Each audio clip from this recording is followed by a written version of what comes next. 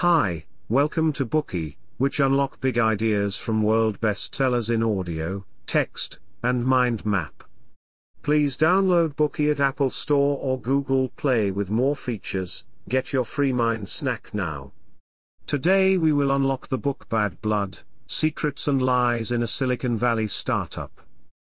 Before we begin, let us try to imagine a particular type of product, a portable medical magic box.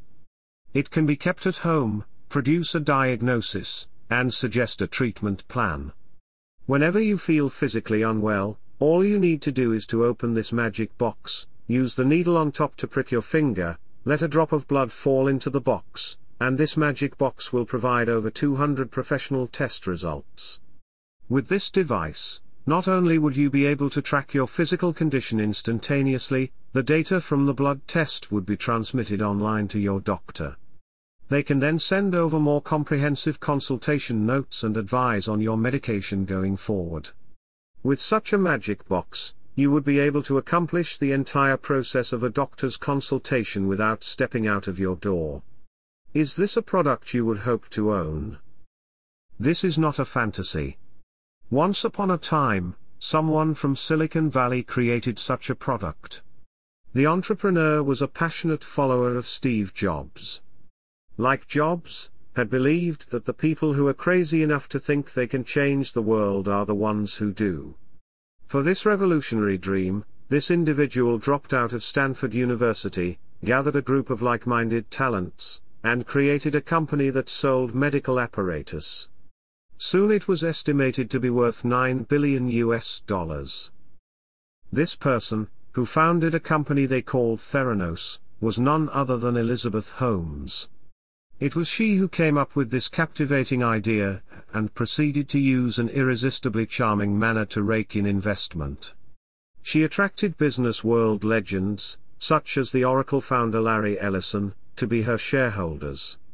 She was even successful in persuading military and political leaders, like former U.S. Secretaries of State Henry Kissinger and George Shultz, and former Defense Minister William Perry, to join the board of directors. These significant figures provided a shield for the company. Their credibility helped her company's value ascend in the market, such that, at one point, it was the most successful Silicon Valley startup. At the helm of Theranos, Holmes dreamt of becoming a hero destined to save humanity. Yet ultimately, the dream melted as everyone found out that the magic product was just an illusion Holmes had created. The bubble was burst when everyone shockingly realized that the Theranos company Holmes had created was the biggest medical fraud in history. Now, let us open this book and get to understand the truth behind this massive deception by breaking it down into 3 parts. Part 1: Why was Elizabeth Holmes' blood testing technology unfeasible?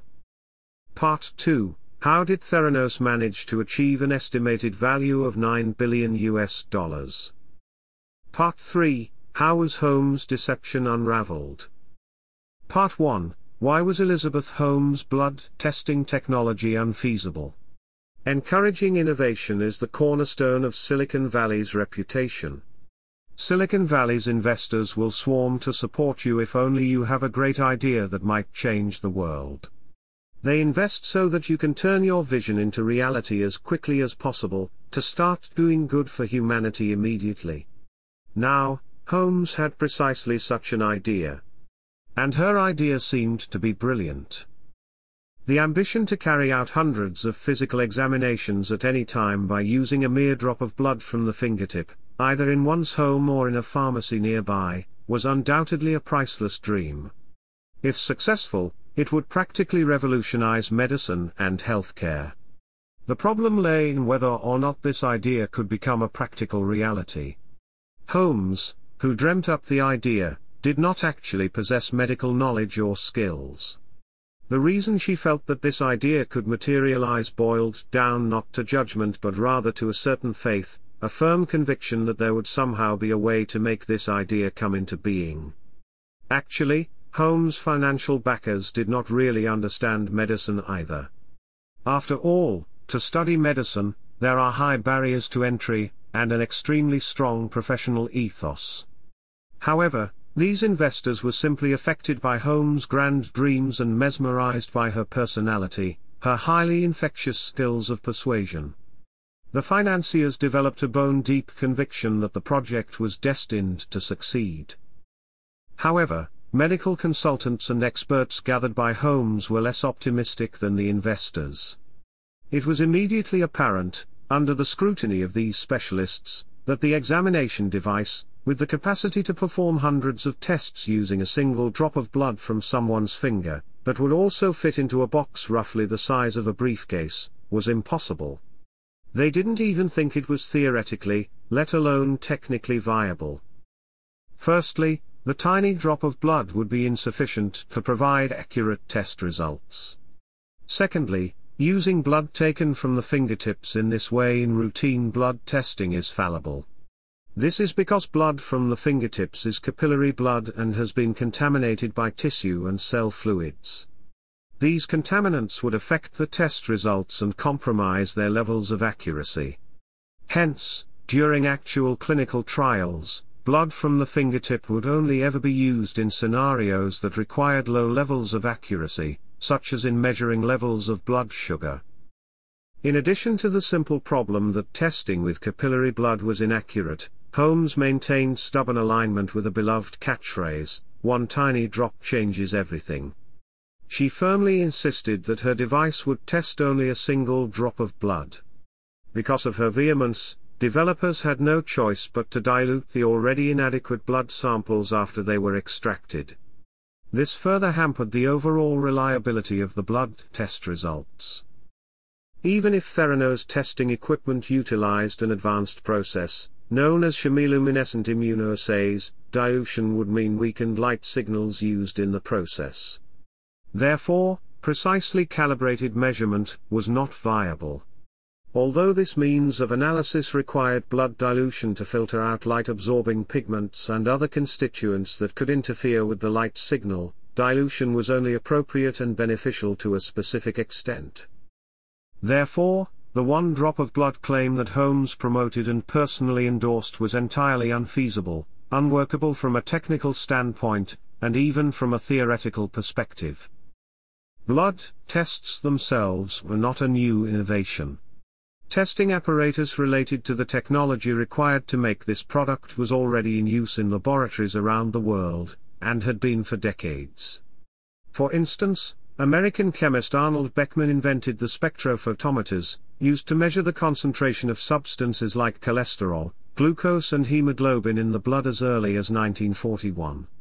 And the cytometer, used to measure blood cells, was invented in the 19th century. According to Holmes' business plan, these and other pieces of equipment were to be miniaturized, linked together, and crammed into the portable blood testing device. Needless to say, at the time, Holmes' portable blood testing device was not unique in the market. There were already in existence medical devices that could run tests on small quantities of blood. One such example was a blood testing device known as Piccolo Express. It had the outer appearance of a small ATM machine, and could test 31 different items in 12 minutes.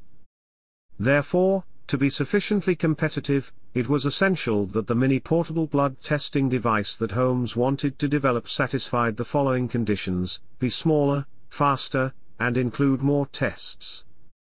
However, the technical team gradually discovered that, to conduct hundreds of tests on a single drop of blood, they needed to miniaturize all the required apparatus, and to fit them into a tiny space, about the size of a briefcase. In itself, this was an almost impossible feat. In terms of both manufacturing and integration.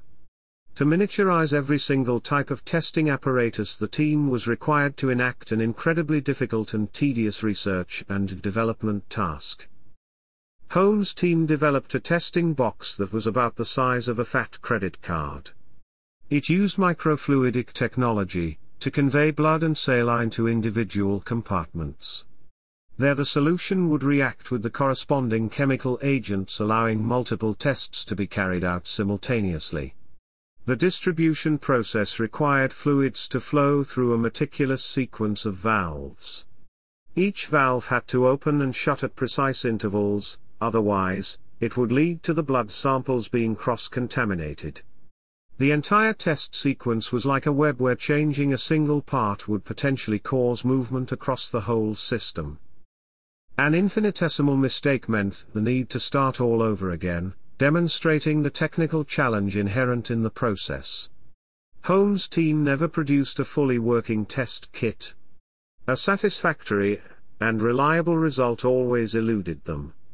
The output either lacked key indicators or produced inconsistent results in repeated trials. Even if it was ultimately possible to develop a successful product, much time would be needed. But Holmes was out of time. She had signed a contract with her business partners with a stipulated deadline. There was relentless pressure on her to launch the project as soon as possible. Before Holmes' product could launch, the product's viability and quality was one obstacle. The approval of America's Food and Drug Administration was another matter to contend with. Needless to say, with this flawed product, it was impossible for her to get the administration's stamp of approval. Regulatory supervision of technology in Silicon Valley was far less stringent than that of healthcare services. Holmes had promised hundreds of tests. In theory, each of them needed to go through a separate FDA's inspection for approval, followed by the FDA granting a license. It wasn't surprising, technological failures might only be inconvenient, but medical tests concerned human life. The consequences of having inaccurate data could be fatal. In this regard, the Theranos apparatus performed very badly. It was possible to achieve FDA's desired standards, but that would have involved Holmes spending many more months and years on research. Consequently, under time pressures, Holmes came up with a plan to bypass the authority and the need for FDA oversight. It was an obscure solution to the problem, and her idea proved to be entirely unworkable. Holmes had concluded that FDA was mainly concerned with providing regulation for independent medical equipment. Therefore, Theranos would abandon the plan to market experimental medical equipment and move to only provided testing services. Blood samples, collected at various testing stations, would be sent directly to Theranos, where the actual analyses would take place on the company's FDA-approved apparatus. The test data would then be returned to the collection points where the samples were taken. In this way, the devices they were marketing would merely be sample processing units. The actual blood analyses would be conducted within Theranos laboratories. In this way, the devices themselves could be exempt from oversight. However, on Holmes' part, this was short-sighted, wishful thinking. Because no matter where it was located, the device remained a blood analysis device. And, as such, it needed to be inspected and approved by FDA. Furthermore, in reality, the proposed operation was unfeasible. For example, would the Theranos system have the capacity to simultaneously process the data collected from hundreds and thousands of network nodes? Could its real-time performance live up to the promise of being speedy? Would the quality of the blood samples not be compromised in the transmission process? These remained unresolved and ominous questions. All in all, the attempt to bypass the FDA by adopting a strategy of centralized medical processing was fraught with practical difficulties when it came to delivering it at a commercial scale. Today we are just sharing limited content. To unlock more key insights of world-class bestseller, please download our app. Just search for BOOKEY at Apple Store or Google Play. Get your free mind snack now.